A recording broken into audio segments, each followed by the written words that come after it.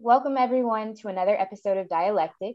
Today, we are going to have a conversation with a special guest, Taifa Alexander, Director of the CRT Ford Program at the UCLA School of Law. So, thanks, Taifa, for joining us today. Absolutely. It's my pleasure.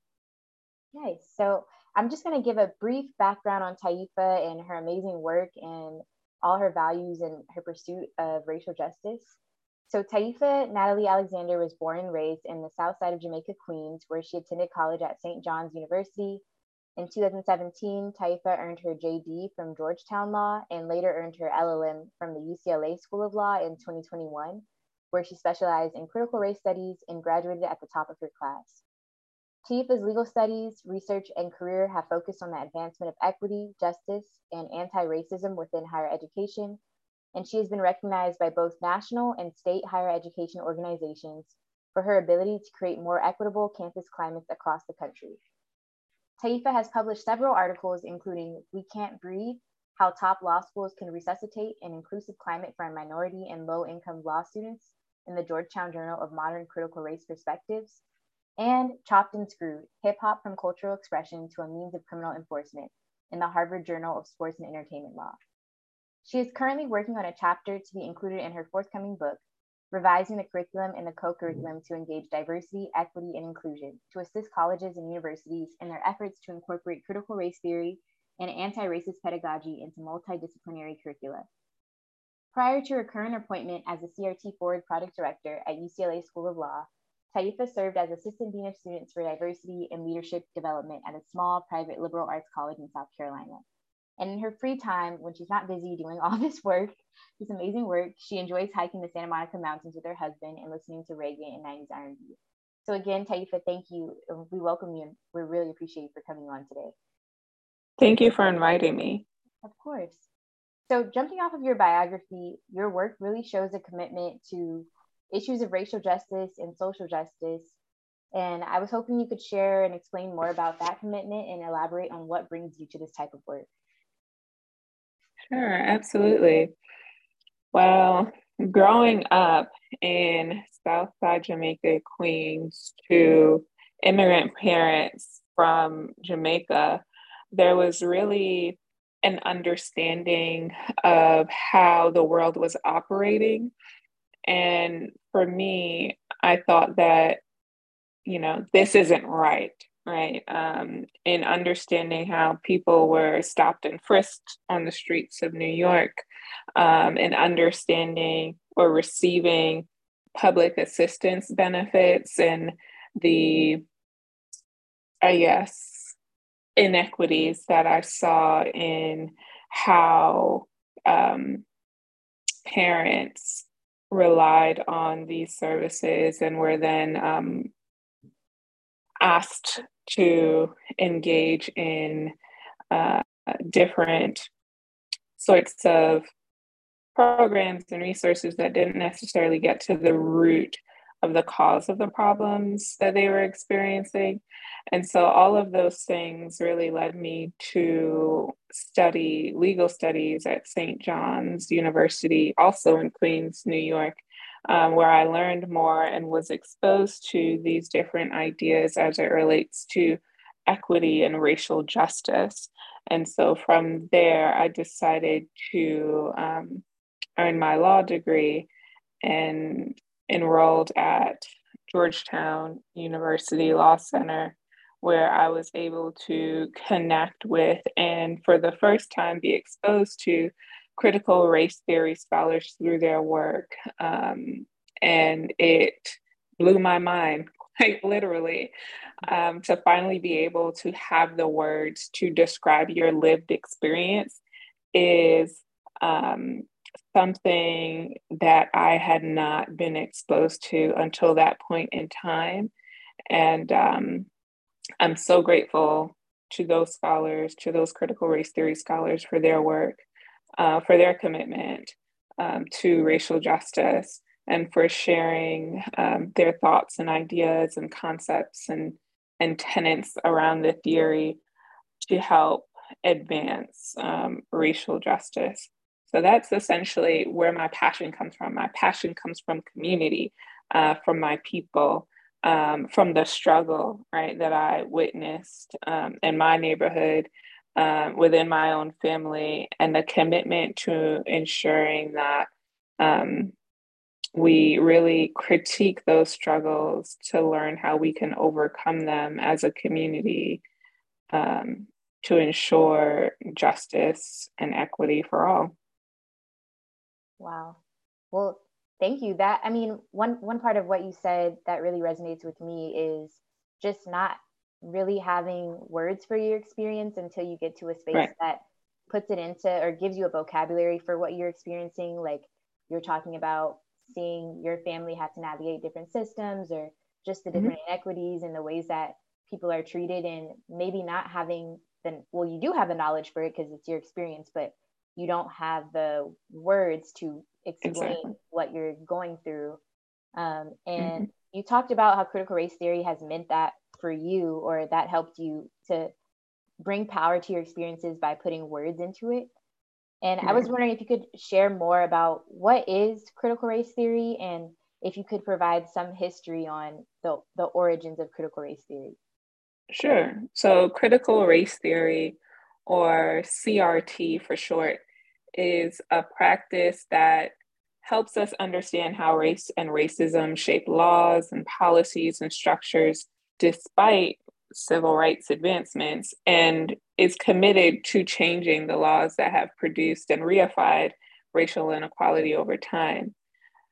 CRT was founded by a diverse group of anti-racist legal scholars and professors in the 70s and 80s. And since then, there's been an emergence of scholarship that stems from the framework of CRT to deconstruct and reconstruct the critical understanding of how historical subordination has operated across different social identities. And so some of those theories include Latino critical race theory, or LATCRIT. There's also ability critical race theory, or DISCRIT, and many, many others. Um, so it's a group of scholars who got together to Mm-hmm. do like more grassroots work and grassroots anti-racist education. How did it transition to, like, now I'm a student at UCLA, you're a graduate of UCLA, it being institutionalized into like there being an entire department at UCLA Law? Yeah, so the Critical Race Studies program, or CRS, at UCLA Law was founded by some of those same legal scholars who have been influencing law and policy for decades. And so, as the nation's premier setting for studying the intersection of race and the law, CRS has been a site dedicated to training practitioners and scholars and advocates committed to advancing racial justice for the past 20 years or so. Wow. So this is a, I don't know, it's interesting in a lot of like recent news conversations. It seems as though CRT is something that kind of emerged recently or in the past 2 or 3 years, but you're describing a history that starts like decades ago. So what do you, or what's the reason why it's becoming so prominent right now, or there's such a backlash to CRT right now, given that it's been around for decades? Right. Are there certain circumstances on why it's the backlash we're seeing right now? Yes, and I have a very long answer for your question because it may be helpful here to share more about an intervention of critical race theory in answering this question. So, one of the contributions of critical race theory is that it asks us to question, or better yet, to critique the notion salient in traditional civil rights discourse. And that notion is that racial progress is linear. And so, to be clear, there is no doubt that as a society, we are in a far better place now than we were in the past. CRT doesn't deny this. Instead, CRT asks us to consider whether racial progress in this country feels more like 3 steps forward and 2 steps back. So, for example, in 1865, enslavement was abolished, which was definitely a civil rights win. But then Black codes, Jim Crow, and Juan Crow segregation was established, which was obviously a civil rights loss. But then in 1954, the Supreme Court in Brown versus Board of Education found that separate but equal violated the laws of this country. Another civil rights win. But then, even as recent as 1990, some elementary schools in Texas were still very much racially segregated. So, this ebb and flow of a peak of civil rights progress, followed by a valley of civil rights losses, or this race reform and retrenchment, as detailed in Kimberly Crenshaw's 1987 article, does not discount that we are in a better place now than we were in the past, but it begs the question, even if we're better now, is this better good enough? And so the backlash that we are seeing now against critical race theory, as well as anti-racist teaching, training, and education, is representative of the decline or retrenchment from the unfulfilled capacity for transformational change or reform we experienced as a global community shortly following the brutal televised murder of George Floyd. So after George Floyd's murder, public concern focused on how existing practices and procedures may have been reproducing or entrenching racial inequality.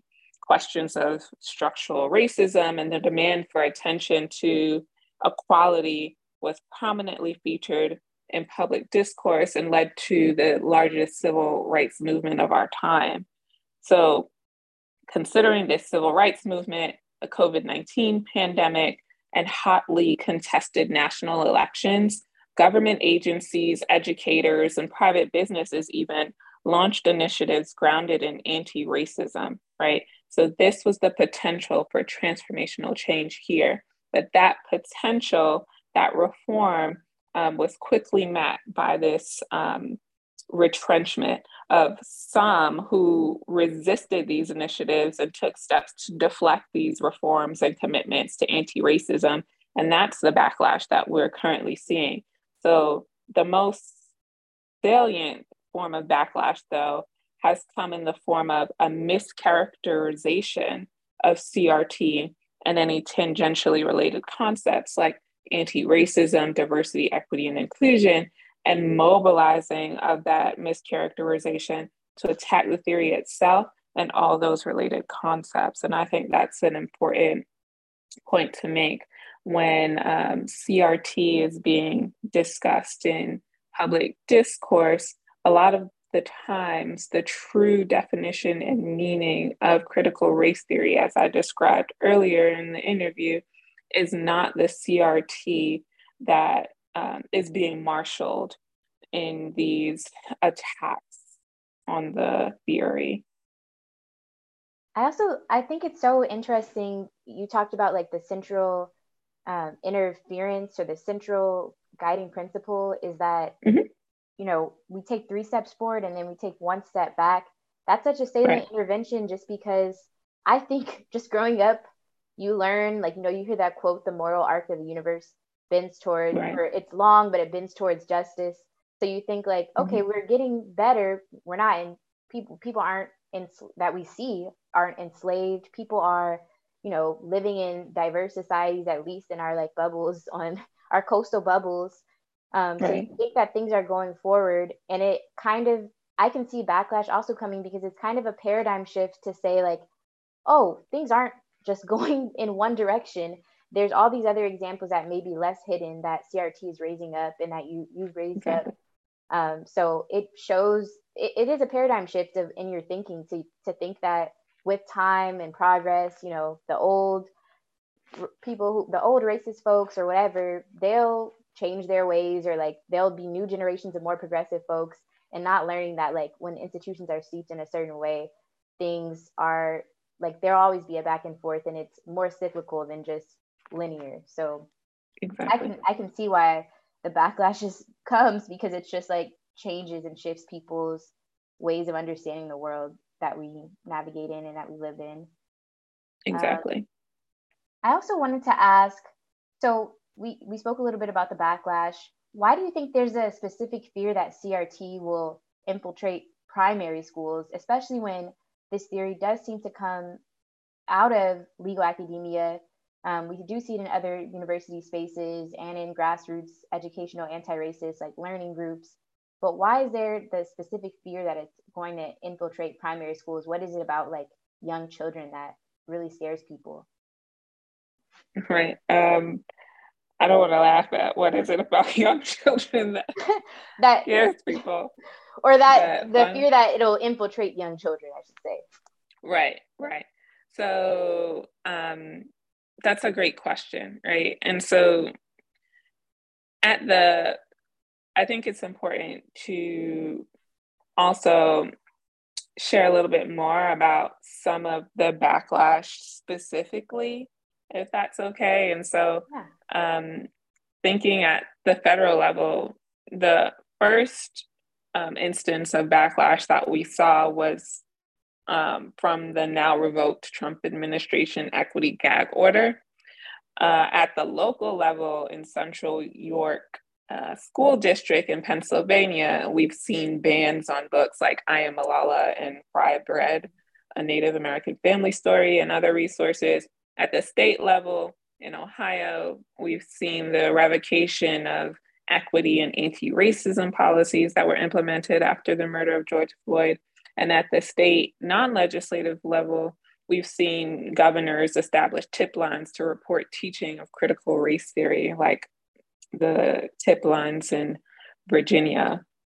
And so essentially across the country, there have been these restrictions on teaching, curriculum, and training that limit the access to truthful information about race and systemic racism. And the reason, in my opinion, that there is this fear is because the more we teach children about the true and accurate history of this country, the more we can equip them with the tools necessary to address some of the nation's most pressing social and racial justice issues. And so the question is then, well, why is that something to fear?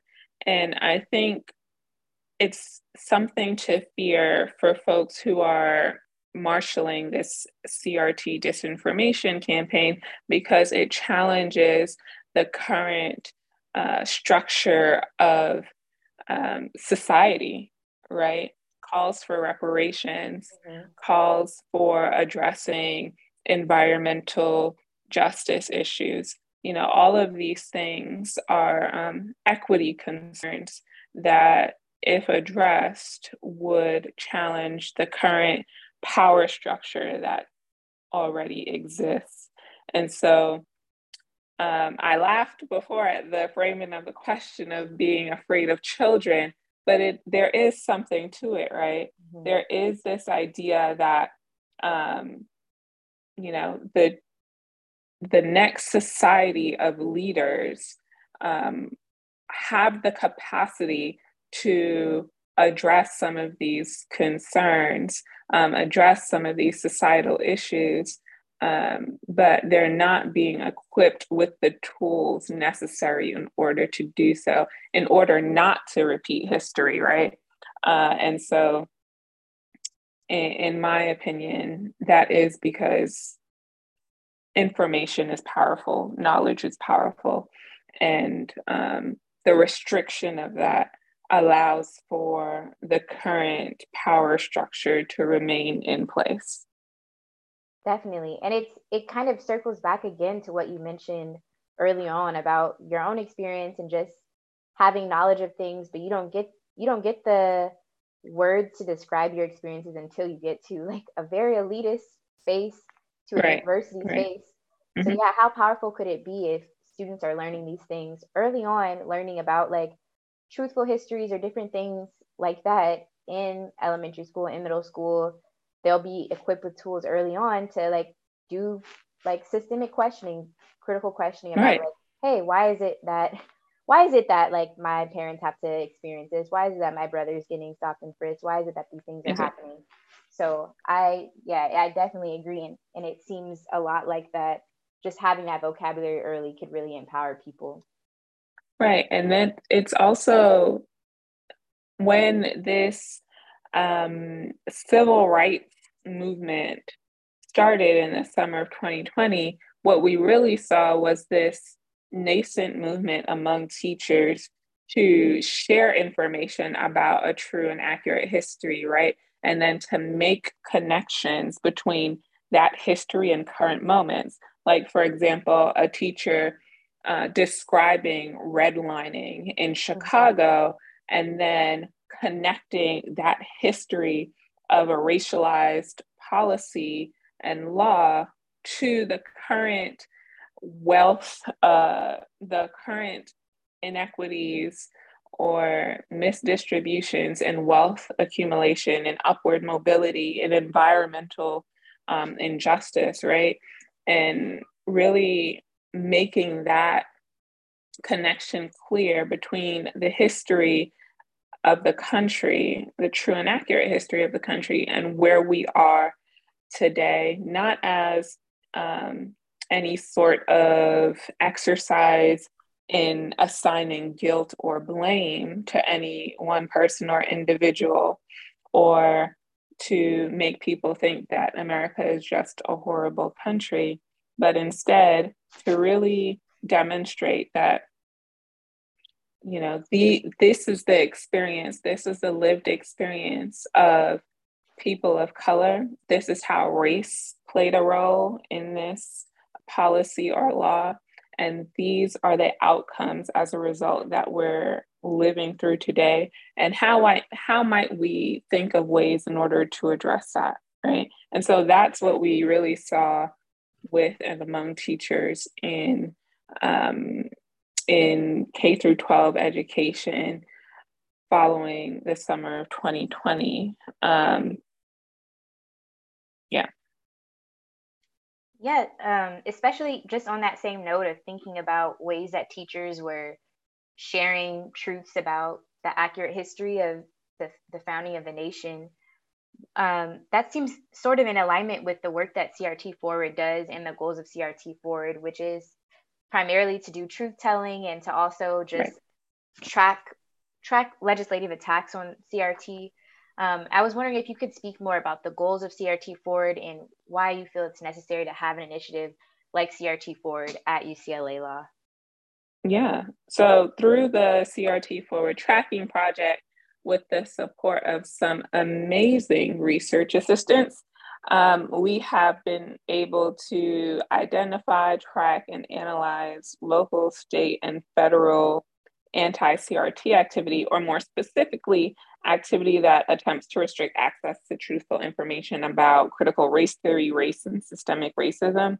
And so through the tracking project, we have learned that at the time of our interview today, at least 495 anti CRT measures have been introduced across all levels of government. So that's Wow. state, federal, and local, from Alaska to New Hampshire and nearly everywhere in between, including some more progressive states like California and New York. And so the goal of CRT Forward is to be able to demonstrate the patterns and trends in the assault on critical race theory, to assist advocates, journalists, litigators, and academics in developing a comprehensive understanding of the pervasiveness of anti-CRT activity in the country, and as a result, the impact of the CRT disinformation campaign on truth in teaching, training, and research. So what do you think would be next for the initiative? I know you talked a lot about the campaigns to track disinformation about CRT, but what do All you right. foresee happening in the future for CRT Forward? It's a great question.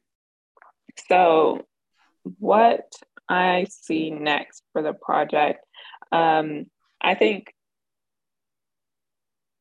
one of the things that draws me to critical race theory is that it is collaborative in nature, right? And so a lot of the CRT Forward project depends on the collaboration between everyone on the team.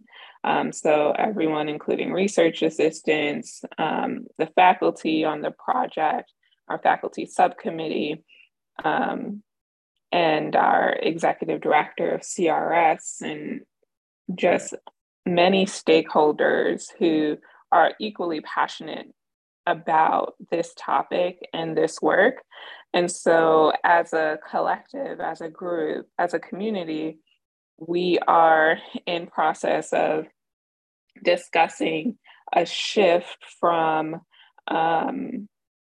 the tracking project itself and really engaging substantively with current doctrine as it relates to the First Amendment and other doctrine to determine or to really engage with and learn how we might be able to contextualize this moment that we find ourselves in, and what critical race theory might be able to say about it, right? So to put it more clearly, in this first phase of the CRT Forward project, we have focused specifically on identifying and tracking and analyzing these anti-CRT measures, and now have come to a point where we are prepared to be able to provide more substantive information to the public in the form of white papers and briefs and journal articles and lots of different modes of communication in order to contextualize these attacks in this current moment, but also to demonstrate the contributions of CRT, not only of the past and now, but also into the future. And so that's the next initiative for the project. Wow, that's really exciting. A lot going on. I do want to go back to something. You mentioned that there were 495 anti-CRT measures that have been introduced at all levels of government, including local school boards, city council districts, county council districts, state attorney generals. So what are these bills exactly saying? Or are there any trends or any like major themes that you see from these hundreds of bills that are coming out to this disinformation campaign that's coming out? Right. There are a lot of trends that we have noticed so far. One of the most interesting trends has been, though, and I don't know if you or listeners to the podcast have noticed this, but there's been kind of this narrative in the media about the types of states that are introducing these anti-CRT measures, right? And so essentially, the idea or the narrative that's being put forth is that these anti-CRT measures are only happening in red states, right, or more conservative states. And so what we've found from the CRT Forward Tracking Project is not that these measures are only taking place in the American Deep South, but they're also taking place in local school boards across California. There are initiatives, there are anti-CRT measures that have been introduced in states like New York. There are lots of activity in Colorado as well. And so one of the things that the CRT Forward Tracking Project has already demonstrated is that the assault on CRT and anti-racist teaching, training, and research is not limited to traditionally conservative states like Texas, Florida, Georgia, and South Carolina, but instead the assault on CRT has infiltrated nearly every state, conservative and liberal alike, including California, where local school boards have enacted more anti-CRT measures at different school boards than any other state in the country. Wow. And so that's just one of the trends that we've noticed. And another trend that stems from the California activity in particular is that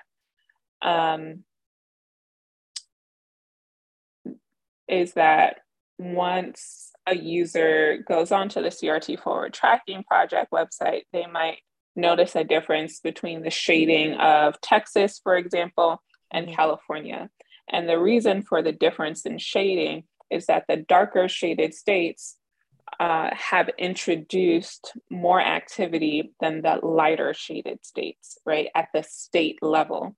And so in a state like California, where it might not be possible to introduce anti-CRT legislation at the state level, there still is this local activity that is impacting hundreds of thousands of students in their everyday education, and being prohibited from gaining access to resources and books and training that would be supportive of their goal to learn truthful information about the history of the country. And so that's just one trend that we've noticed, and subsidiary trends, I guess, based on that trend that we found in California local school boards.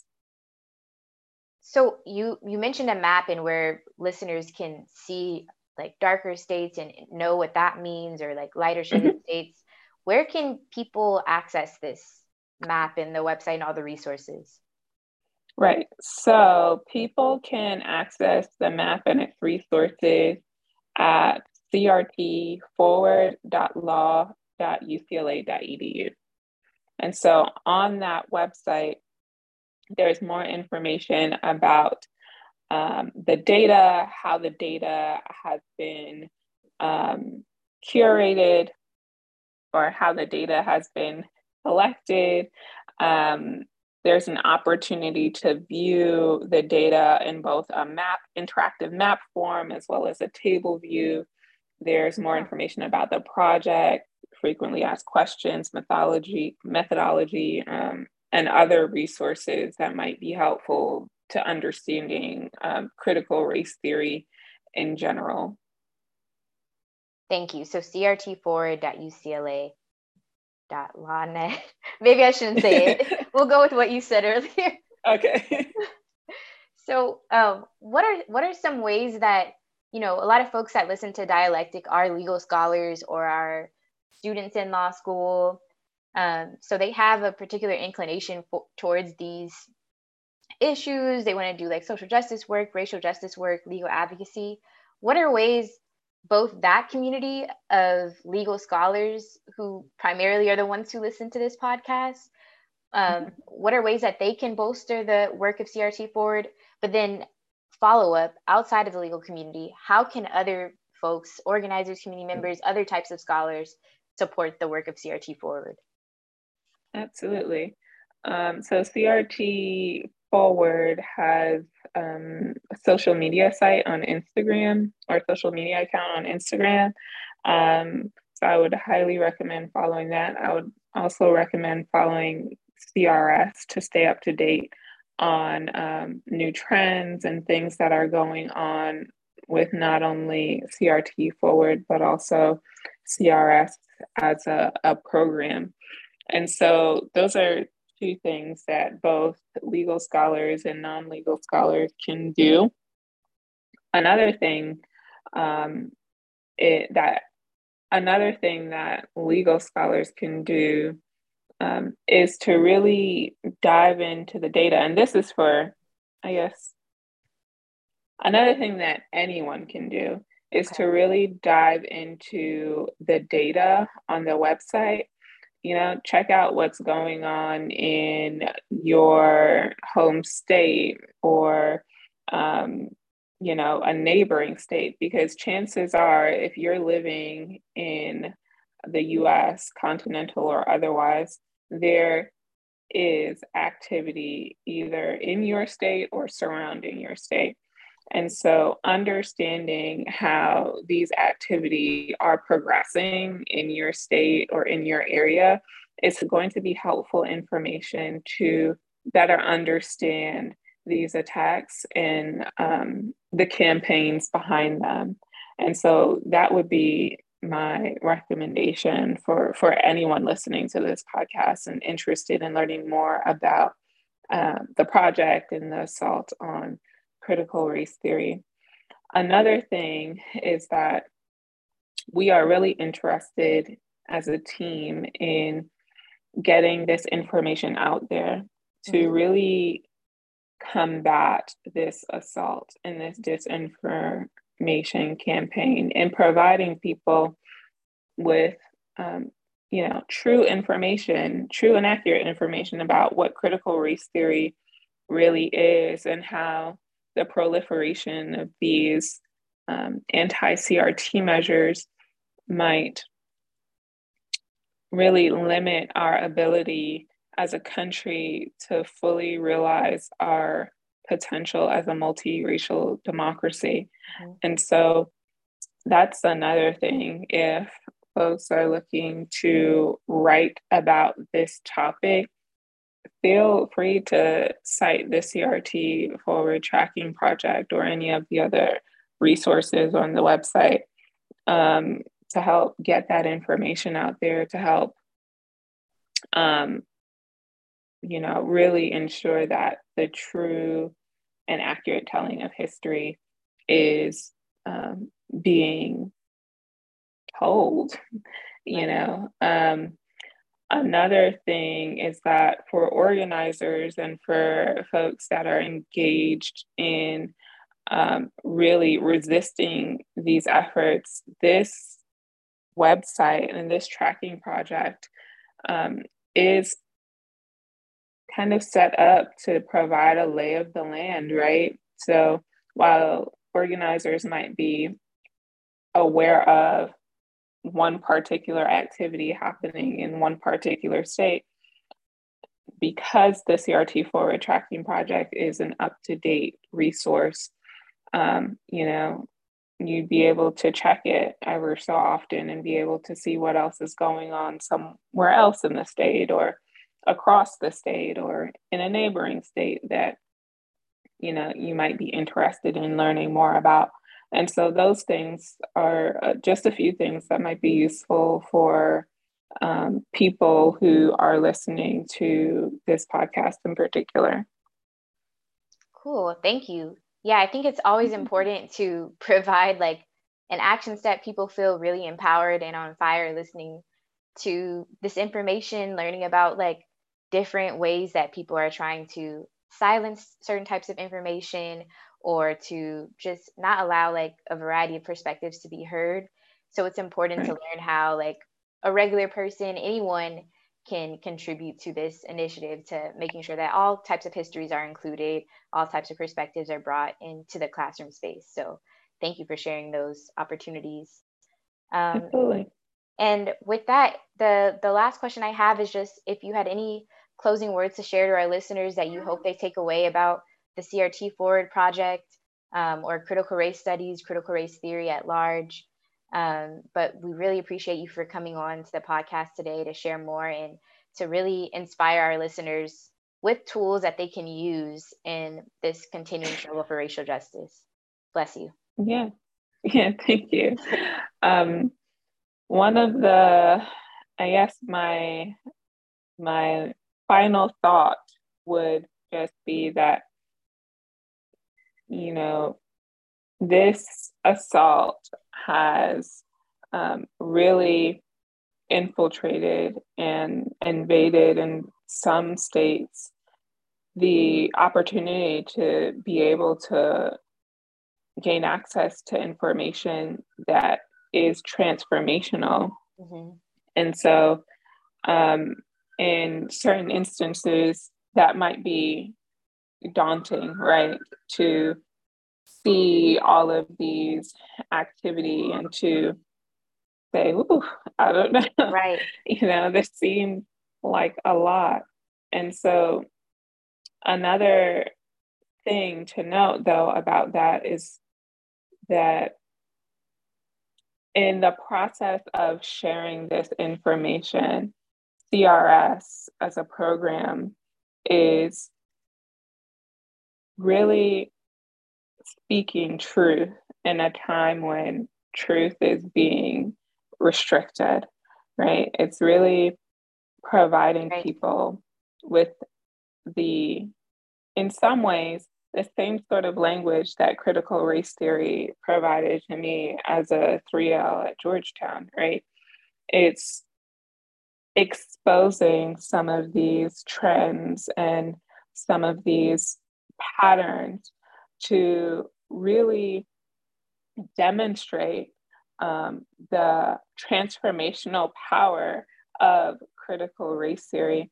And that's something to be taken quite seriously, in my opinion, because this isn't necessarily a telling of the other side's story as much as it is about, at this moment in time, really understanding what critical race theory has to say about this proliferation as a form of retrenchment, and Right. to allow us to imagine the, or allow us to not be limited in imagining the capacity for tremendous reform going forward. And so that's one thing I want to leave listeners with, this idea that um, it might feel like we're in it right now because we actually are, but um, in this moment, understanding our historical past through critical race theory and looking towards our future, the future holds tremendous capacity for reform. Thank you. That's really powerful. Yeah, and just Yeah, knowing, like you said, just knowing our context and what we're against, what we're up against is so helpful for knowing what lies ahead, what capacity we have, and yeah, what we're up against and what we can do with our collective power. So thank you again, and we really appreciate you for coming on. absolutely. Thanks for having me.